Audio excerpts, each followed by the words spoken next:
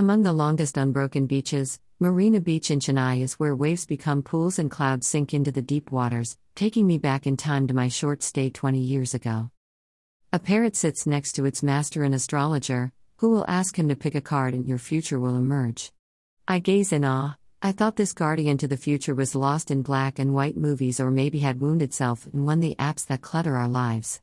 But here he is, living amid the waves and the balloons. My feet sink into the sand as I head towards the ocean.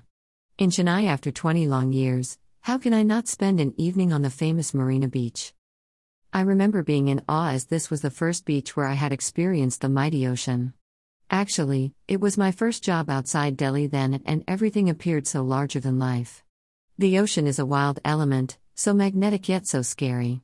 A beach is a beach, everyone says, but this beach is the longest natural urban beach in the country along the Bay of Bengal. The amazing visible stretch begins from Fort St. George in the north to Foreshore Estate in the south, a distance of 6 kilometers. A vendor selling toys, Marina Beach, Chennai, Tamil Nadu, India. The beach is full of people. The vendors have set up makeshift shops in the sand. Some are setting up their eatery stalls as the light is going to be around for an hour or so. Then there are night beach bummers who love listening to the song the waves sing. But I am happy to be the sunset tourist. Well, this evening I am in a rush, back from a meeting and stopping on the way to the airport, just a memorabilia to carry back. I don't have time to explore, but I do reminisce. Attractions around Marina Beach. Chennai hasn't changed a lot. There is still the preference to speak in Tamil. Traffic has increased tremendously on the roads as well this beach. This has and always will be the area where Chennai is experienced in its full glory. The Marina Beach Road is a walker's paradise morning and evening.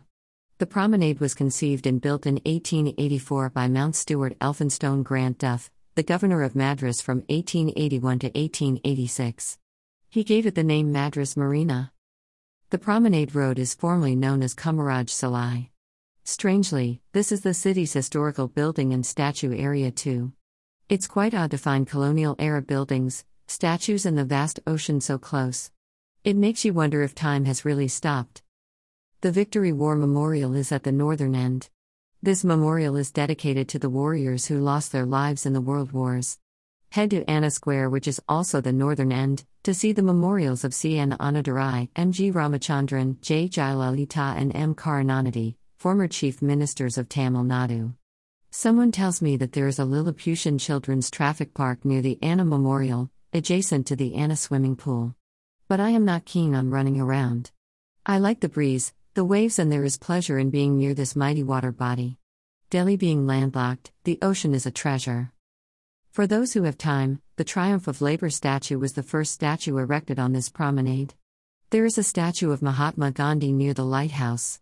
But it being a Monday, I don't go near the lighthouse since it's closed. There are statues of Robert Caldwell and Kanbar, Subhas Chandra Bose, Tiruvalluvar, Annie Besant, Swami Vivekananda and many more eminent figures. The other side of the road has some majestic structures such as the University of Madras, the Presidency College, Queen Mary's College, Chepauk Cricket Stadium, Vivekananda House, Police Headquarters, Dr. Annie Besant Park, All India Radio. Near the lighthouse is a shopping area. I see this when I exit the sands. Alas, no time to enjoy this colorful bazaar. This is the road which goes to Adyar, where I stayed for a short while, the plush locality which is neighbors' envy and owners' pride. Elliott's Beach is another happy sunrise and sunset spot in Adyar. For anyone who has been to Marina, Elliott's appears to be a mini playground, but I like it for the solitude it offers. Not a madhouse of public affairs, it is like the personal garden where you relish your time. It also has the Velankani Church. This too was where I experienced an amalgam of cultures. Unlike a pure Christian church, it offers a blend of Indian and English rituals. Circa 2001, Elliott's Beach. Chennai was a different world from Delhi. I wasn't a cosmopolitan citizen, just someone deeply rooted in Delhi. The language is different, the ocean is a little darker and the air more humid. Though Marina Beach is the longest beach there, I like the Elliott's Beach better. It has less people and the beach restaurants serve awesome fish. There are policemen in the area, so no one misbehaves. There is the famous Velankani church there where the lady is worshipped with candles, divas, Sindoor, and like Hindu temples, you need to take off your shoes before entering. A little ahead on the same beach road is the Ashtalakshmi temple. This stretch is lovely. In the evening the breeze whips through your hair. The coconut and vada and idli sellers by the roadside will compel you to stop and take a bite. Every evening, I would watch the fishermen bring in their boats with the catch of the day. The sails come down and the boats are left covered on the shore as they head home. Some even sit around for a drink with friends. I wonder if it's still this friendly and quiet. A playful time. Screaming children break my reverie. The waves are calling, yet they are so far. I go closer to catch the swirls. Swoosh, my shoes and jeans are wet now.